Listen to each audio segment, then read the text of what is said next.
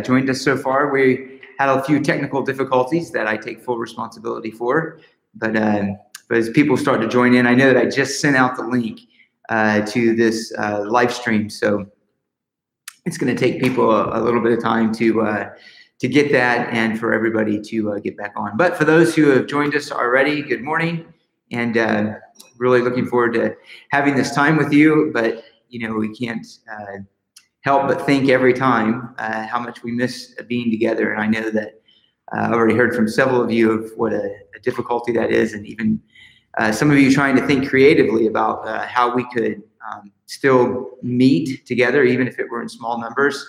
But this is the time that we live in, and these are the days that we have to be careful and patient and wait on the Lord, and know that in due time we will be able to gather together once again, and we have to wait until we can do that.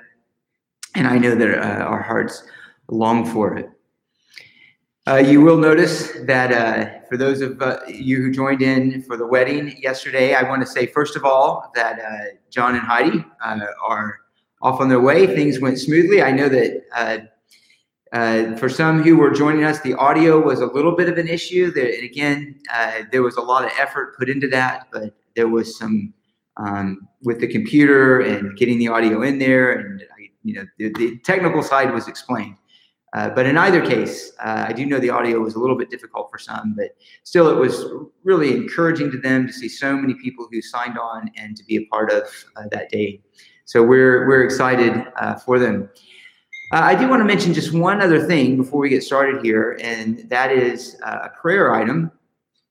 Not sure exactly how serious this is, but I do know that with Tim and Michelle, the Malvasos, that they were delivering some meals. They had some kids that are out working, and she came up with a high fever yesterday. And so anyway, he communicated that this morning. And so we want to pray for them. Pray first that it would not be the coronavirus, COVID-19, and that the Lord would spare them from that. We don't want to think we're beyond contracting it, and that we're beyond the consequences of it. We certainly are not. And so we want to be cautious, and we want to be wise, and we want to pray for the Malvasos. So please be sure to do that this morning. And if there's any news with that, if it's anything more than just the common flu, then we will be sure to let you know. Well, before we begin, let's take just a moment to pray together, and then we'll open up God's Word. Pray with me. Father, thank you for this time, and we do thank you for live streaming and for computers and Wi-Fi and the internet. And this is one of the benefits of it, and one of the blessings is that we can still in some way be together, and in some measure be together, even though physically separate. And so, Father, I do pray that you would bless our time in the Word, that you would encourage us, that you would teach us and instruct us, and that, again, though we're not physically present, that our fellowship with you, and knowing that we're doing that together around the same portion of your Word, that would be an encouragement to our hearts. And we do pray that you would use that Word even now to sanctify, to renew our minds, and to cause us to increase in our worship. And we are so thankful that no matter where we are, your Word is always doing its work in us, and we can hide that Word in our heart and can never be separated from your presence and from your Word. And so, Father, we pray as well for the Malvaso family. We ask that you would spare them, or that this would in fact not be the coronavirus that Michelle has, and that no one else in their home would have it. We ask that whatever your will is, that you would be so kind and show them mercy, and that the end of it would be healing and a restoration to full health. And I pray that even in these times, to have a high fever like she has is a cause for concern. So help them to have a peace of heart, a steadfast trust in you, that would not be anxious, but to wait on you and to lean on you and to trust your will in all things. To that end, Lord, of your glory and our trust in you and our delight in you, and we now turn to your word and we ask you to bless it, and we pray these things in your name, Jesus. Amen. All right. Well, let's begin by opening up your Bibles to Psalm 139. So open up your Bibles to Psalm 139 as we're coming now to the end of this psalm and the end of our study of it. Although we won't reach that end entirely this morning, that's going to be next week, simply because of the need to take a little more time on this closing section. This is a very intense and startling portion of our psalm. In fact, it's striking. It's startling because for many it is unexpected. It's an unexpectedly strong response, actually, of hatred. That's the word that is used. The title of these next two messages, in fact, is Holy Hatred. And it would sound like those two things can't go together, but in fact, they can. And I would even say they must. But that requires nuance, and we understand exactly what we mean by that. But it's striking to us initially because it comes on the heels of David's sweet meditations on the nearness of God and the goodness of God and the preciousness of God's thoughts to him. And then, like almost out of nowhere, it seems, we are confronted with this hostile reaction to the wicked and to all that is in contradiction to God. And this makes us realize that this is the kind of portion of Scripture that many in the Christian church are uncomfortable with, and that many who are outside of the church even want to use as some kind of argument against Christianity. And that is in large part in terms of at least Christian response to this portion of Scripture and the portions of Scripture that it represents, is because we have, by and large, and I'm speaking of the church at large, the professing church, have such, weak views of God. We have, in fact, in many cases, such low views of God with all of our talk of him and all of our talk of his name and our love for him. We don't always demonstrate that we understand the true nature of his glory. In fact, many professing Christians have warm feelings about God, but these warm feelings about God are generally predicated on nothing more than the fact that God has warm feelings towards us. And it's like this sort of God loves me, I love him. And that certainly has a profound truth at the core of it. But if not thought about and understood deeply, can also be very misleading. And we see that when the hard truths of God confront us, and they confront our ideas of ourselves, or they confront our idea of how the world is first about him and not about us, so they confront our sense of human autonomy and our sense of human importance as the priority of the universe. Or when God's definition of right and wrong comes in conflict to our own, we can become uncomfortable with that God, that kind of God that's presented in Scripture. And this comes out in a variety of ways, in a variety of truths about God and us that really confront our sense of our own importance. Let me just give you a few. When God's sovereign rule over his creation is shown to be more important and a higher priority to him than human autonomy. In other words, to say that God's will is more important than the protection of man's will, that tends to make people uncomfortable and want to redefine God. And somehow that makes him more palatable and more approachable to us and more caring and concerned about our human sense of complete freedom. Or we get uncomfortable sometimes when Scripture presents God's glory as a more important and priority than human significance. I shared several weeks ago about the plane ride where somebody got very upset with me on this plane ride because I said that of God's greatest concern in the universe is his own glory. And that completely offended this person who was a professing Christian and actually someone involved in their church. But when Paul says that all things are from him and through him and to him be the glory forever and ever, Scripture is unambiguous in that priority of God. Or sometimes people will get offended when Scripture presents God's holiness and man's need for holiness as greater importance than our felt needs, that we feel comfortable or that we feel blessed or that we feel happy in this world by our enjoyment of it. That God is much more concerned with our holiness, and to present people with that truth, particularly in understanding how God uses trials and difficulties in our life, can be an offense to some who are not starting with a robust view and a profound view of who God is. And it related to our passage particularly this morning, the truth of God's judgment against human sin is offensive to some.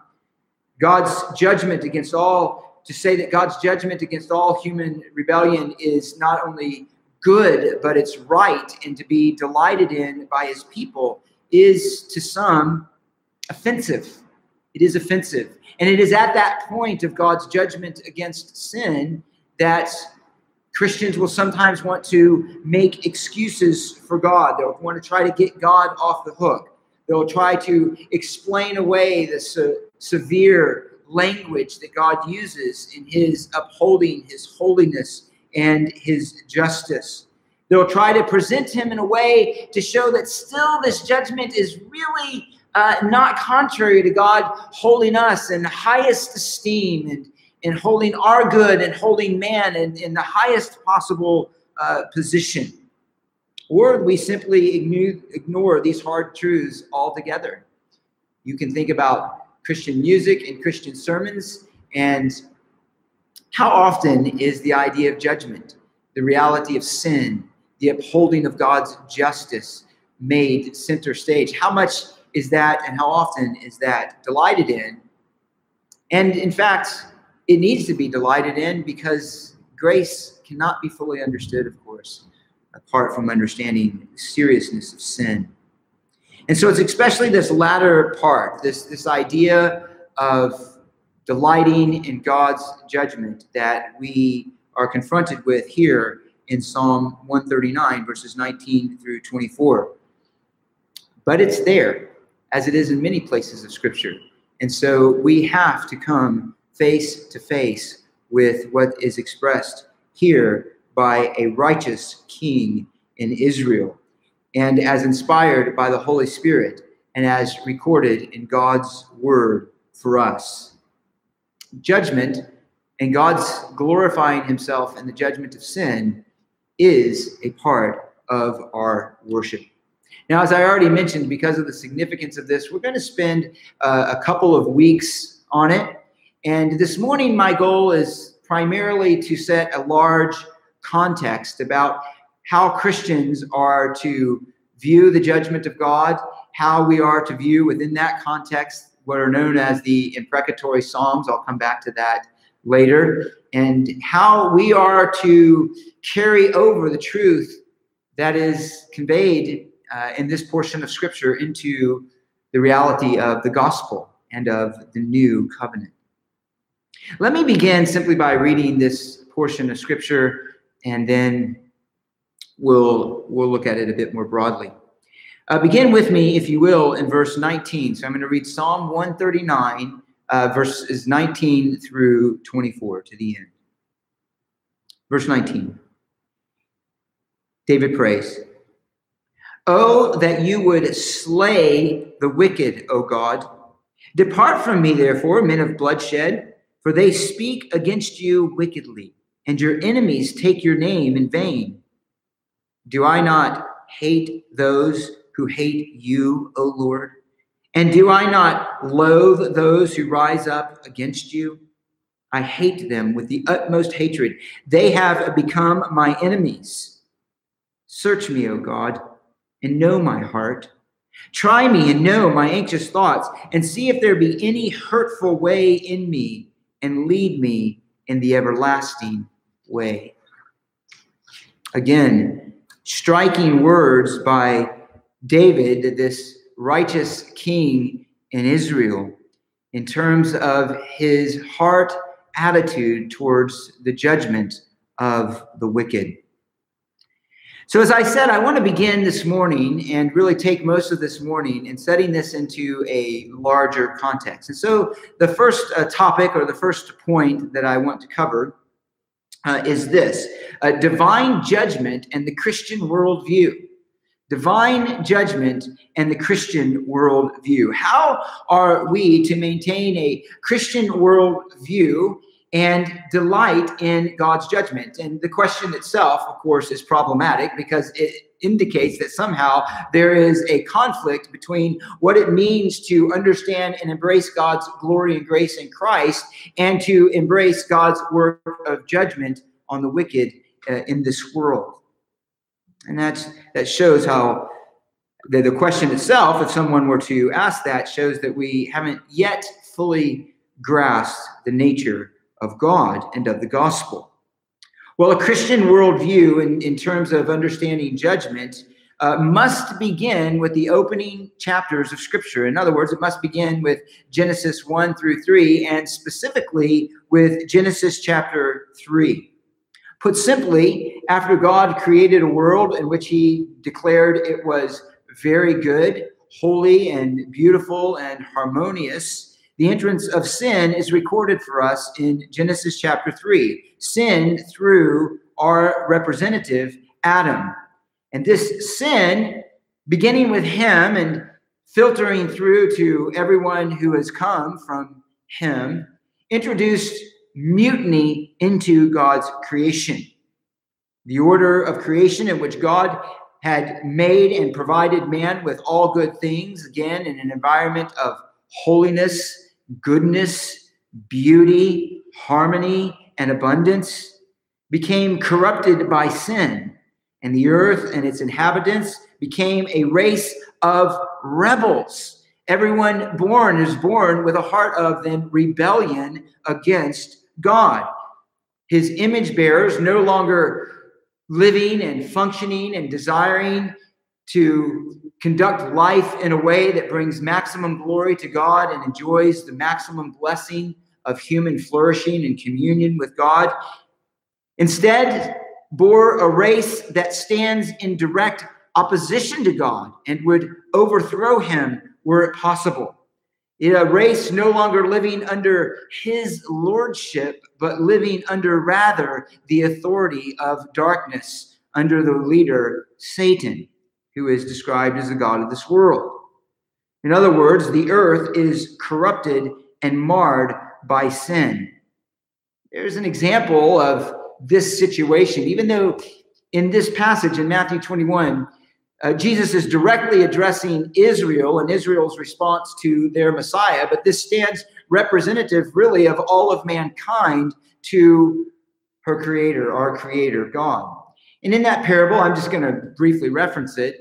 You'll remember that Jesus gives this example of this landowner who entrusted his vineyard to others. And when the time to receive the fruit of his harvest came, he sent to them servants. They killed all of them, humiliated them. Finally, he sent to them the son, and they killed him, and they threw him out of the garden. They wanted to keep everything for himself.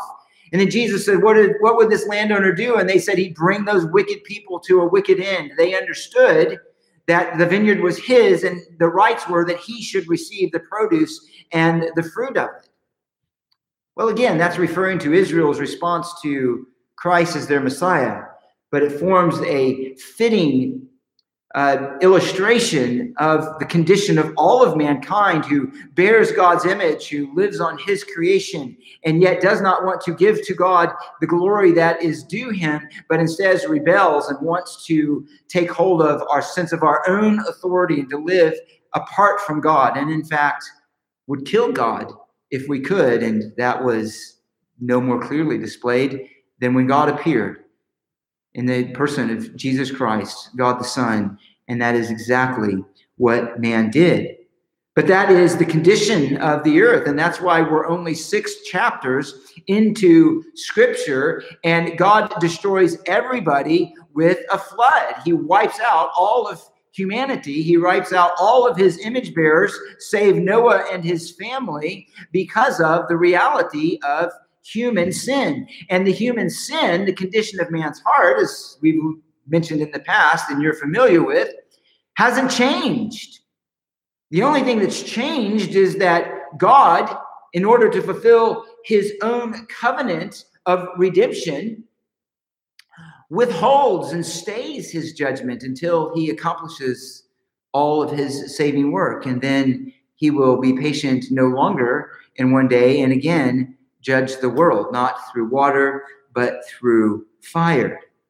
So the Christian worldview is and begins with, particularly in light of our understanding of judgment, exactly where Paul began with his explanation of the gospel in Romans chapter 1. The wrath of God is revealed from heaven against all ungodliness and righteousness of men who suppress the truth in unrighteousness. That is the natural condition of man. And so when we think of the judgment of God, we have to begin with understanding that the judgment of God rightly abides on the whole earth and every rebel in it all the time. We should not be surprised at the judgment of God when we see it and when he anticipates it in his word. Instead, we should be surprised that he withholds it as much as he does. But what's even more striking to us in terms of how that filters out in the worldview of God's people is this. We understand that the world is for the glory of God, and that at the center of the glory of God is the majesty of his holiness, the beauty of his nature, the glory of his being. And it is right that all that opposes that glory, that all that opposes that righteousness should be met with the most strict justice and swift response. And so we, in fact, do see that. Let me give you an example. In Psalm 96, verses 10 through 13, this is one example here of the way that the righteous respond to the idea of the judgment of God. He says this. If we go to verse 8, let's begin. Ascribe to the Lord the glory of his name, bring an offering and come into his courts, worship the Lord in holy attire, tremble before him, all of the earth, which is his. And then he says in verse 10, say among the nations, the Lord reigns. That's sovereignty. That's full rights and ownership over creation. The Lord reigns. Indeed, the world is firmly established. It will not be moved. He will judge the peoples with equity, with fairness, with righteousness, and perfect justice. And then he says this, let the heavens be glad, and let the earth rejoice, and let the sea roar and all it contains. Let the field exult and all that is in it. Then all the trees of the forest will sing for joy before the Lord, for he is coming, and he is coming to judge the earth. He will judge the world in righteousness and the peoples in faithfulness. The response of the righteous to this coming judgment of God was worship. The response, poetically and metaphorically, of all of creation to the judgment that he was going to bring is worship. Why? Because in his judgment, he sets right what has gone wrong. He makes pure and gets rid of what has corrupted all that is good. And those who love God and love what is pure and what is holy and what is good rejoice in the removal of it. Rejoice that, in fact, knowing that things will be set right. But some want to argue then and say, well, that's an Old Testament kind of spirituality.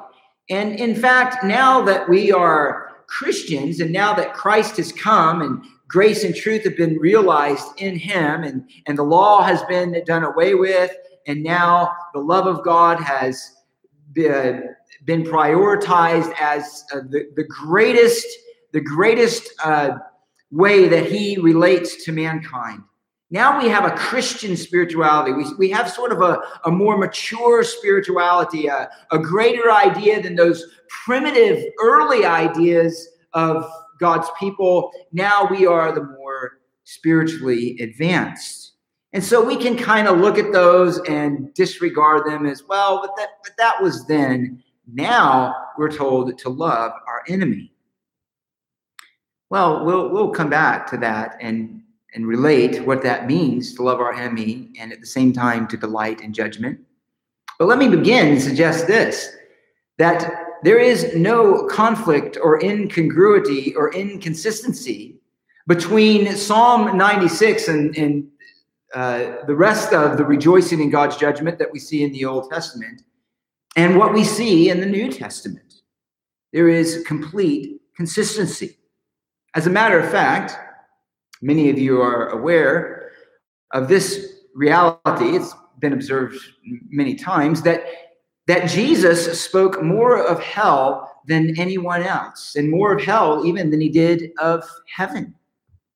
We learn most of what we know and have those emotive kind of passages and fearful passages about the coming judgment on those who refuse to repent from the lips of him who is incarnate love and the incarnate grace of God. Jesus himself spoke of hell more than any other. In Matthew chapter 8, for example, he says this to the religious nation. He says, the sons of the kingdom will be cast out into outer darkness. In that place, there will be weeping and gnashing of teeth. That was from the lips of Jesus. And matter of fact, he even in the Gospel of Luke longed for the day that this judgment would come. He says this in verse 49 of Luke 12. He says, I have come to cast fire upon the earth, and how I wish it were already kindled, but I have a baptism to undergo, and how distressed I am until it is accomplished. Jesus did not shy away from the reality that judgment was a part of his ministry, and he delighted in it. In fact, Scripture makes clear that all judgment has been given to the Son for the purpose, to the Son by the Father for the purpose that all will honor the Son.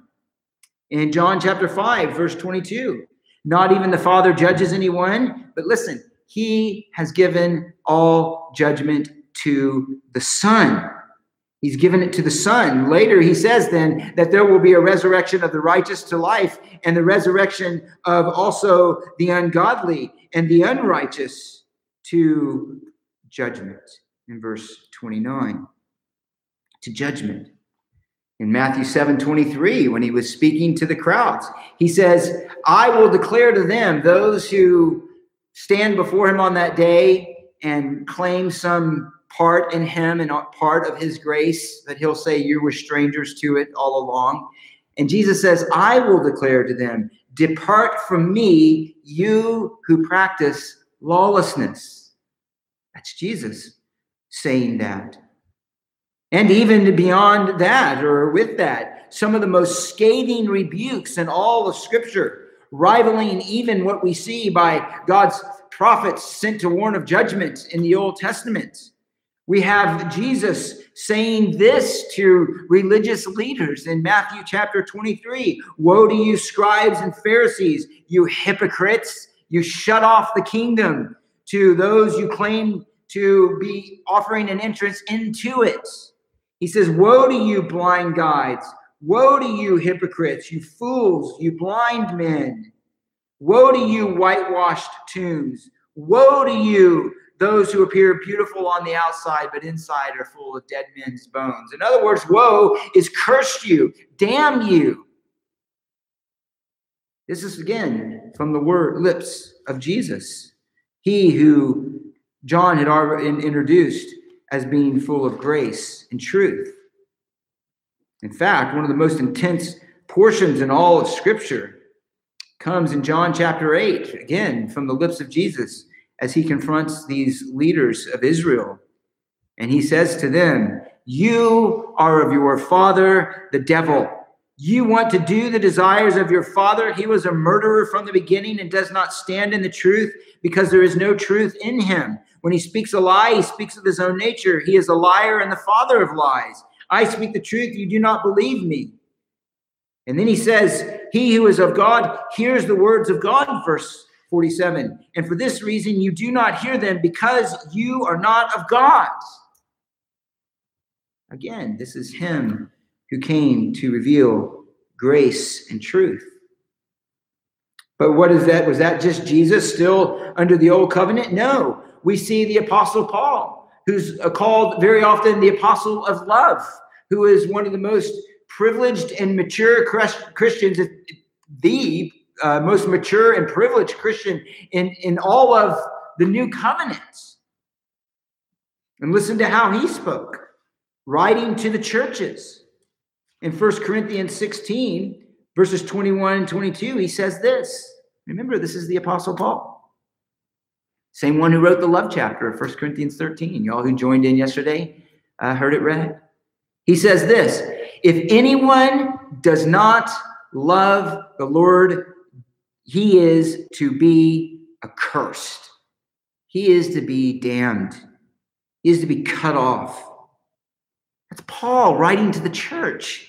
Writing to the church. He doesn't shy away from it. Listen to what he says in Galatians chapter 1, the false teachers who would come in to disrupt the gospel and were leading people astray. He says in Galatians 1, verses 8 through 9, he says, but if I or an angel from heaven should preach to you a gospel contrary to what we have preached to you, he is to be accursed. He is to be damned.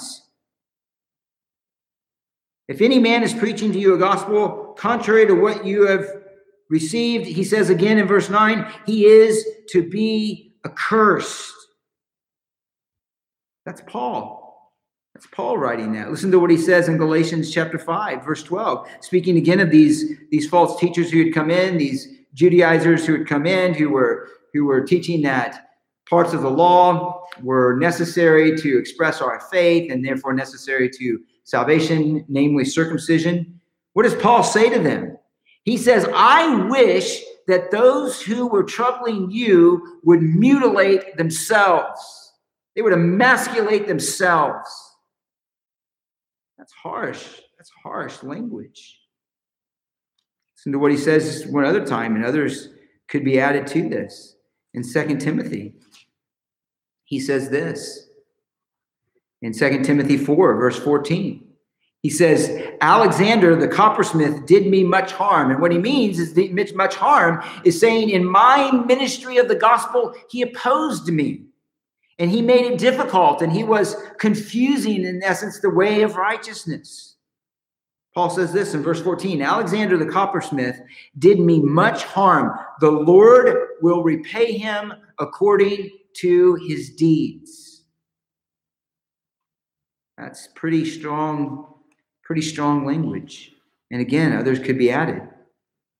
And essentially, Paul summarizes the imprecatory Psalms, or those passages such as I read out of Psalm 96 and what we read in Psalm 139 in his letter to the Thessalonians. Again, remember, he's writing to the church. He's writing to the church who is suffering, the church who is suffering for the gospel, the church who no doubt desires for many in their city to be saved, even as they were saved. And yet, Paul says this in 2 Thessalonians chapter 1. He says in verse 6, he says, for after all, well, actually, let's jump back up to verse 5. He says, this is a plain indication of God's righteous judgment, so that you will be considered worthy of the kingdom of God, for which indeed you are suffering. And he says this in verse 6, for after all, it is only just for God to repay with affliction those who afflict you, and to give relief to you who are afflicted, and to us as well, when the Lord Jesus will be revealed from heaven with his mighty angels in flaming fire, dealing out retribution to those who do not know God, to those who do not obey the gospel of our Lord Jesus Christ, our Lord Jesus. These will pay the penalty of eternal destruction away from the presence of the Lord and from the glory of his power when he comes to be glorified in his saints on that day and to be marveled at among those who have believed. For our testimony to you was believed.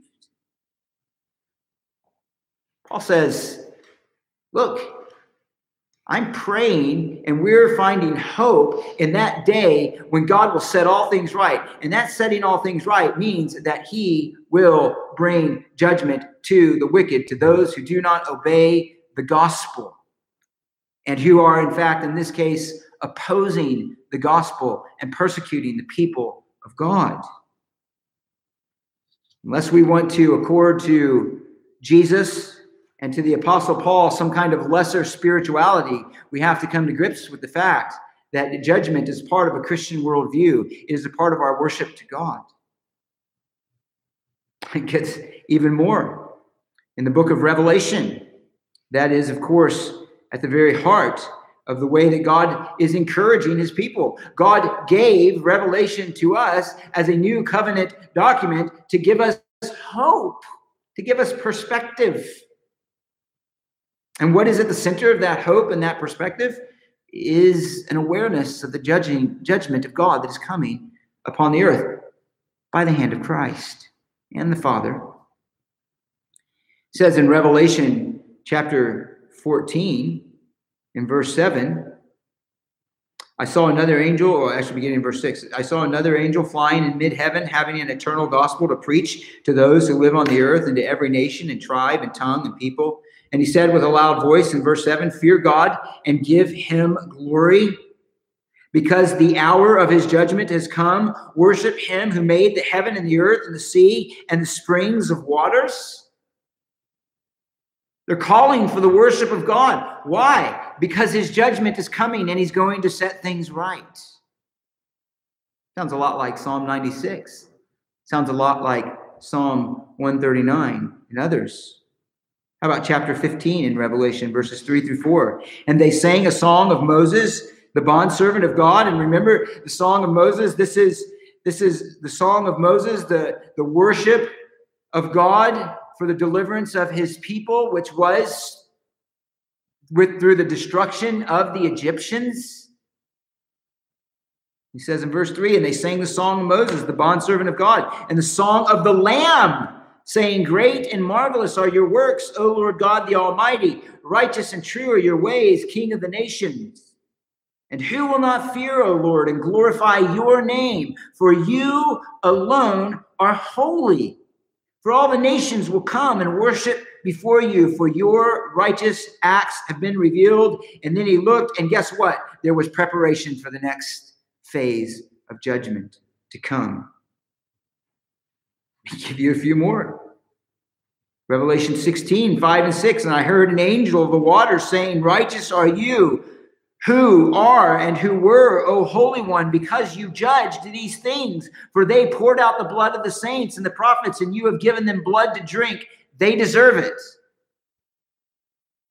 Sounds like Psalm 96 and other Psalms. It sounds like David's proclamation. It sounds like Jesus. It sounds like Paul. One more. This is the last one. Revelation 19, 1 through 6. After these things I heard, and this is after the great destruction of Babylon, the great whore who was raised up against God, who killed the saints. He says this, hallelujah. This was the great multitude in heaven, including the redeemed saints and holy angels. In other words, this is holy worship. And they sang, hallelujah, salvation and glory and power belong to our God, because his judgments are true and righteous. For he has judged the great harlot who was corrupting the earth with her immorality, and he has avenged the blood of his bondservants on her. And the second time they said, hallelujah, her smoke rises up forever and ever. And the 24 elders and the 4 living creatures fell down, and they worshiped God who sits on the throne, saying, amen, hallelujah. And a voice came from the throne saying, "Give praise to our God, all you his bondservants, who fear him, the small and the great." And then I heard something like the voice of a great multitude, and like the sound of many waters, and the sound of mighty peals of thunder, saying, "Hallelujah, for the Lord our God, the Almighty, reigns." God is given worship. He's praised. He's honored because of his judgment on all that corrupts the earth, all that opposes his will, all that defames and will not give him glory. And everybody who is holy worships him for it. He's given glory and he's praised for his righteous deeds in judgment. So the question is, should we as Christians do any less? Should we really be so shocked when we come to these portions of Scripture? Should we really be so shocked at David's words, which we're going to look at more closely next week? The biblical worldview is that the world exists, all of creation exists for God's glory, and it is right that all who do not give him glory are judged. Now, too often, again, Christians act embarrassed about God's judgment upon sinners, almost like we somehow have to make excuses. And again, that just shows how utterly man-centered we've become. And we've so sentimentalized grace and redirected the emphasis on man that we've diminished the majestic holiness of God and the ultimate end of his glory in all that he has made. Creation and redemption are first about God, not about man. And to truly grasp this, I mean, we can confess that. We can say that. But to truly grasp that it is about God, it is not about man, to truly own his glory as supreme, and that being the greatest end that we could long for and the greatest good to our souls to long for, that is central to our right understanding of God's work in Christ and ultimately his judgment. So a Christian worldview sees the judgment of God as what is good, as what is right, as what is praiseworthy, as what is designed for our worship. Now, it's certainly more nuanced than that in the sense that we do long for the salvation of sinners, and we'll get to that part down the road. But we, more than anything, long that God would be glorified in his universe and by his people. Let's notice one other thing, and this is the only other part we'll cover this morning. How are we to understand imprecatory psalms and Christian love? How are we to understand then imprecatory psalms and Christian loves? Because they make us come face to face with this reality. Well, first, let me ask and then answer, in case you were wondering. What are imprecatory psalms? What does that mean, imprecatory psalms? Well, imprecatory just has the idea of bringing down a curse, a judgment. And so essentially, they are psalms in which the writer calls down curses and judgment upon the wicked, upon the enemies of God, who are very often also the enemies of the psalmist, who is wanting to do God's will on the earth. There's many examples of that in Scripture. I certainly am not going to read all of them, but let me give you at least one to make that clear. One that's often commented on, Psalm 109. Psalm 109, the psalmist talks about the wicked in verse 2 with the deceitful mouths who have spoken against him with a lying tongue. They surrounded him with words of hatred. They fought against him without cause. And then he says this, in return for my love, they act as my accusers, but I am in prayer. And what is this prayer? Those who have repaid him evil for good, hatred for his love. This is his prayer. Appoint a wicked man over them, and let an accuser stand at his right hand. And when he is judged, let him come forth guilty, and let his prayer become sin. Let his days be few. Let another take his office, which, by the way, was applied in the New Testament to Judas, who betrayed the Lord. Let another man take his office, verse 9. Let his children be fatherless and his wife a widow, and let his children wander about and beg, and let them seek sustenance far from their ruined homes. Let the creditor seize all that he has, and let strangers plunder the product of his labor, and let there be none to extend loving kindness to him. And he goes on and on and on. He's bringing down, again, the curses of God upon this enemy of righteousness, this one who is an enemy of God. And again, we should not be ashamed of those passages or embarrassed by them, but we do need to understand them. We need to understand them. But then again, that's where the conflict comes in. How do we take that and understand that and be consistent with the nature of God in the revelation of the grace that is in Christ Jesus? Well, some struggle with that, even great men that otherwise we admire in many ways. Representative of one way that Christians handle that is C.S. Lewis, who handled it wrongly, I should say. C.S. Lewis read those Psalms and found such conflict between the gospel of grace and the expression of the psalmist that he called those kind of expressions devilish. They were devilish. He thought they were sin. They were expressions of sin. And as a matter of fact, he called them, they are indeed devilish, he said in a book on the Psalms. They are profoundly wrong.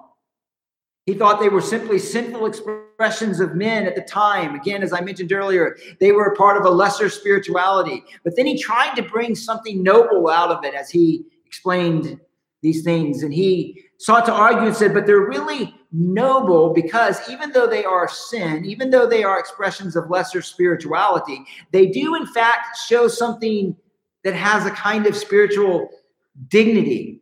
It shows that these psalmists really were so concerned about the glory of God that they could react so strongly, even though their reaction was wrong.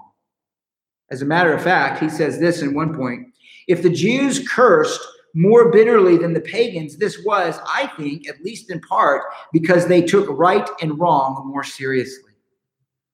So one argument that he's representative of is that they were sin, they were low spirituality, but they did show a sincere desire for what is right, and so therefore we can learn from them. But that simply will not do.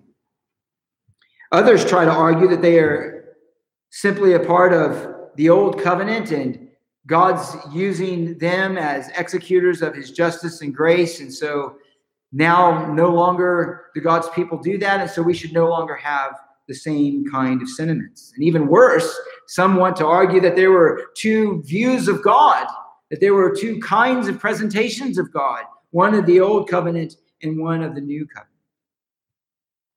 But again, that simply will not do either. By the mere fact of the passages that we read in the New Testament that reflect the imprecatory Psalms and have their own imprecatory call for God's judgment. By the fact that the imprecatory Psalms are quoted in the New Testament positively and rightly. How then are we to understand them? Well, let me give just four core elements here. Four core elements, and I'll go fairly quickly on these. Four core elements for us understanding the imprecatory Psalms as Christians. And so the imprecatory Psalms in terms of our Christian profession of the grace of God. And the one first is this: we understand it through a biblical understanding of love. Love is one of the strongest emotions that we have as humans. Love causes a mother to run into the face of the great danger without any thought at all when there is the awareness that her child might be in danger. Love causes the greatest of heroic acts, a total forgetfulness of self out of deep concern for another. Love is one of the strongest human emotions that we have. And yet the corollary to love is hate. True love, a passionate love, and an intense love hates all that opposes the object of that love, the thing loved. If something is going to harm one you love, your family, it's the easiest illustration, then you hate all that is a threat to them. If you love your husband or wife, you love your children, then you hate those things that are a threat to them and would do them harm. When what is loved is good and holy, then there is a moral beauty in the hatred of what is evil. There is a moral beauty in hating those things that are corrupt because of its expression of a love for what is good. The more intense the love, again, the more intense the hatred. As a matter of fact, one person even said this: hate is often the first sign that we care. Hate is often the first sign that we care. If we truly love something, but yet we're nonchalant, uncaring about those things that would threaten them, can we really say that we love that person or that object? So David's words, for example, then in Psalm 139, I hate those who hate you. Your enemies have become my enemies. Slay the wicked, are not in spite of his love for God, nor Paul's words about God dealing out retribution to those who have persecuted the church, are not in spite of his love for God, are not in spite of his love for Christ, are not in spite of his understanding of the great God love that God has shown in Christ, but rather it is because of it. It is because he's grasped that he hates all that opposes it and wants it to be destroyed. The intensity of worship and delight as God is matched by the intensity and hatred of all that opposes him. Why does God hate sin as much as he does? Because he loves his own glory. He loves the highest end of what is good and what is beautiful and what is right, which is himself. Nothing could be greater than God. So if God were to love something more than God, then it would be idolatry for God. But that can't be. God can't love something more than God and more than himself because he is the highest end of good. He is the most perfect and beautiful and right and holy being. He's the most worthy object of love. And so then he hates all that opposes that, what is good. Second, then, is the idea of justice. Is the idea of justice. Justice establishes and upholds and affirms what is right. Justice holds accountable what is wrong and what is evil. In order for justice to be upheld, there has to be an account for what is unrighteous, for what is unjust. And so when we read the imprecatory Psalms and when we read these statements of judgment coming judgment by Christ and by the Apostle Paul, there is a sense of hope in them. There is a sense of encouragement in them, particularly to those who are believers. Because if evil is allowed to be expressed without consequence, if evil had no ultimate accountability, then we naturally understand that that would be an unjust universe. It would be an unjust world. It would be hopeless. It would be dark. It would be evil. It would be an evil universe that we lived in and not one that was good. But when we know that justice upholds and will uphold good by punishing evil, we rejoice and acknowledge that that is right. That is right. In this way, then, the imprecatory Psalms and the imprecatory statements of Scripture bring a great sense of hope, especially to those who have suffered unjustly. Guess what? Not everybody in this world receives justice.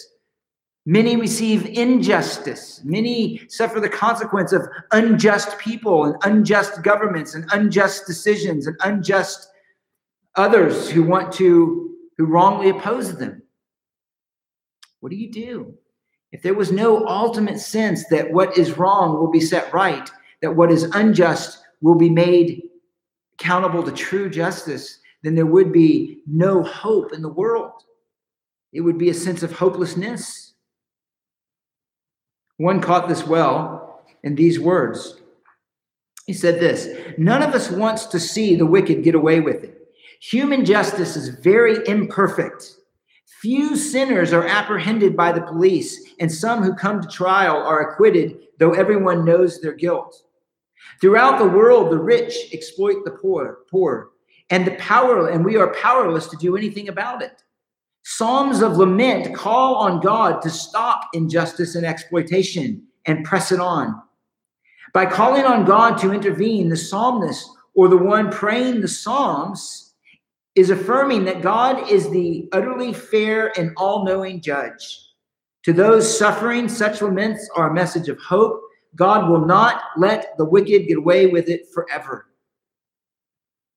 Some die never seeing justice on earth, but they die, those who know the Lord and understand his promises die knowing, I may not see it in my lifetime here, but God will uphold what is right. And there's a confidence in that, a sense of hope in that. When we hear those imprecatory statements, we should find in them a sense of delight and security that what is good and right will ultimately prevail and be upheld. Again, though we may never see this on earth, there's a third reason that we should find comfort in, or that should give us perspective on God's judgment, these imprecatory statements, and the Christian gospel. And that is the cross itself, of course. In Christ's suffering at the cross, God demonstrated his love while upholding his justice. His love is demonstrated in that the punishment of just wrath against sin was upheld by being placed on another.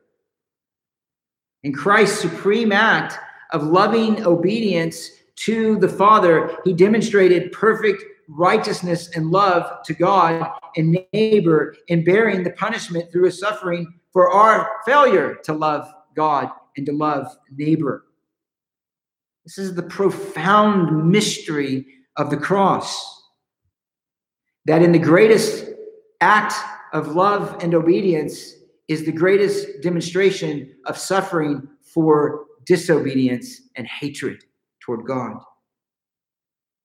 All centered on this one person and the work of Jesus Christ on the cross. And so then Christians, though, how does that relate to Christians' understanding of the love displayed in the cross and these imprecatory statements? Well, in this way, the cross does not eliminate or minimize God's hatred and just wrath against sin. It, in fact, maximizes it. It shows how utterly right it is for God to judge sin. It shows how utterly right it is for God to uphold his justice. It shows how utterly God abhors sin and the corrupt nature of man, how guilty we are. So when we think of the idea of judgment in light of the Christian gospel of love, the cross brings all that together and says this shows how deeply right it is for God to punish sin to uphold his glory, how deeply right it is for God to uphold justice in order to let his rebels go free and to be saved. And we say go free, that doesn't mean go free to do their own thing, but freed from the just consequences of their sin, free to love righteousness, free to obey him, free to live in the delights of his promises and his glory.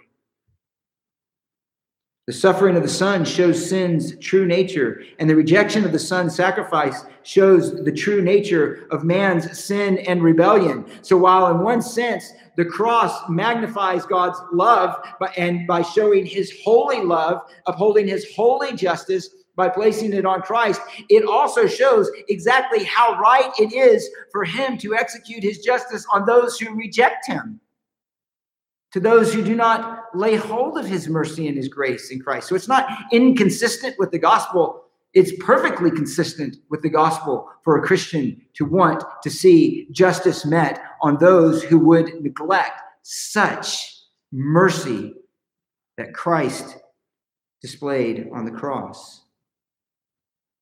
And that was part of, again, what Paul said to the Thessalonians. He delighted in the judgment on who? Those who do not obey the gospel. Those who don't obey the gospel. It's right that they would be held accountable for that. Even though we would wish that they would be saved, we understand it's right for God to hold them accountable for not, if they do not receive his salvation. As a matter of fact, one person said this: if we shrink back, and who put this very succinctly and correctly, if we shrink back from the Psalms of God's wrath on the wicked, we have not yet understood what took place at the cross.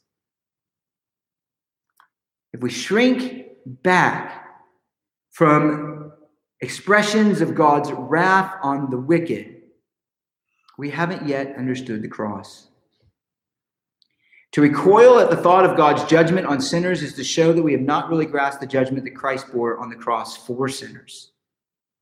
Somehow we tend to be more offended or bothered by the idea of hell for rebels than the reality of Christ's suffering on our behalf and the atonement on the cross. We somehow are more concerned and emotionally distraught by the suffering of men than we are by the suffering of the sinless Son of God to accomplish redemption for us. So it's not contrary to the gospel of grace. It is absolutely consistent with it. It's even necessary. The fourth, and I'll have to finish it up with here this morning. The fourth key, the core element of understanding the imprecatory nature, the statements of Scripture in light of the gospel of grace is this: that there is a key distinction between the righteous hatred expressed in imprecatory statements and expressed by the psalmist, by Jesus in the epistles, by John. There's an express difference between an expression of personal vengeance and a desire for God's just wrath against sin. In other words, what's being expressed is not some kind of hatred for personal wrongs done to self, but rather a hatred for those wrongs done against God. In those expressions, particularly in the Psalms that we'll look at with David, there's not David saying, I'm going to run out to these enemies. He's actually calling on God to do that to his enemies. This is not a personal vengeance. It is a desire to see God uphold his own honor and his own glory. Let me give you just one example of that. One really succinct and core example of that in Romans chapter 12. And he begins this section in verse 14 to say, bless those who persecute you. Bless and do not curse. Rejoice, he says, with those who rejoice, weep with those who weep. But then he says this in verse 17, never pay back evil for evil to anyone. Respect what is right in the sight of all men. And so that means even as believers who long for that day when the glory of God will be displayed and is upholding his justice, in the meantime, are patient to wait for that day and instead rather receive, without retribution, the injustice of man. Because we know that that's God's battle. That's God's righteousness. God will uphold the glory of his name in due time. He says this, though, in Romans 12. Respect what is right, verse 17, in the sight of all men. If possible, so far as it depends on you, be at peace with all men. Never take your own revenge, your own personal revenge. They offended me. I'm going to get back at them. No, that would be exactly the opposite. He says this, beloved, leave room for the wrath of God. For it is written, vengeance is mine, that is the Lord's. I will repay, says the Lord. But if your enemy is hungry, feed him. And if he's thirsty, give him a drink. For in so doing, you will heap burning coals on his head. Do not be overcome by evil, but overcome evil with good. How can we do that? Because we know that God will uphold ultimately his own honor. He will bring his own just recompense against the sin, against him, and the sin directed at God's people because they represent God on the earth. And so, in reality, it is understanding this judgment that helps Christian to manifest that kind of patient, trusting love, to receive the injustice of men without responding. Why? Because we know that God will bring it. It is because of the cross that Christians can rejoice and say, yes, God's judgment is right for those who reject such love and such grace, even though we long that they would come to understand it. It's not inconsistent. The idea of the Christian's longing for judgment is not consistent with the gospel. It is, in fact, at the very heart of it. It's the very heart of it. It is what gives the gospel its weight, what gives the gospel its substance, what gives the gospel its urgency. We long for men to know God's grace, but we long for God to be exalted, whether that be in salvation or otherwise. And knowing that it will be otherwise in God's own timing and God's way helps us to patiently endure the suffering that God has ordained for his people here until that great day comes. It will be set right. It will be made right. Injustice will not be the last word, but righteousness will be the last word by God's doing, by God's bringing about, by God's establishing his kingdom, by the return of Christ. And that is part of the hope, isn't it, of believers? That was part of the hope of 1 Peter, that God will establish his people. God will bring it about in his own time. God will do what is right. So therefore, we are to keep our behavior excellent. We are to live patiently until that time that God does bring it about. So as we take these thoughts, and some will expand on as we come into Psalm 139, we understand that we're not ashamed of the judgment of God. We need to loudly declare it. We should not be ashamed to pray for God's opposition to the wicked in the world, while at the same time we hope that they would be saved. We would hope rather that their wicked deeds would be stopped as well. And we need to pray for them in the imprecatory psalms and those statements. Well, we'll pick it up here next week. For now, pray with me, and then we'll end our time together for today. Let's pray. Father, thank you for these words of Scripture. They are indeed confronting to us in our human pride and our human sense of significance as being the greatest factor in your universe, but in fact, it's not that way at all. You are the end of all that you've created. Your glory is the end of all of your redeeming purposes in Christ. Christ's glory is the center of the affections of your people. And as much as we, as redeemed sinners, understand that we deserve the judgment of God, your judgment, just as much as anyone, as much as we are humbled by your sovereign grace in our life that have rescued us through nothing in ourselves, but only by your good purposes, as much as we long, even as Paul, who wept for his brethren, even as Jesus, who wept over Jerusalem, as much as we long for people to be saved, we also long above that righteousness would be established on the earth. And there is a certain tension there, but really there's not. Because at the center of all of these realities is your holiness, is your glory. And that's what we long to see put on display. And that is, in fact, what will be put on display, O Christ, when you return. And in that great day, when we're with you in a new heavens and a new earth, and your glory fills everything, all of creation, the new creation forever and ever. And only righteousness will ever be present there. Help us to think clearly about these things. And we pray them. And Lord, I pray that any who hear this message would, in fact, who are outside of you in your saving graces, would consider these things and come to you even this day. We pray this in your name, Jesus. Amen.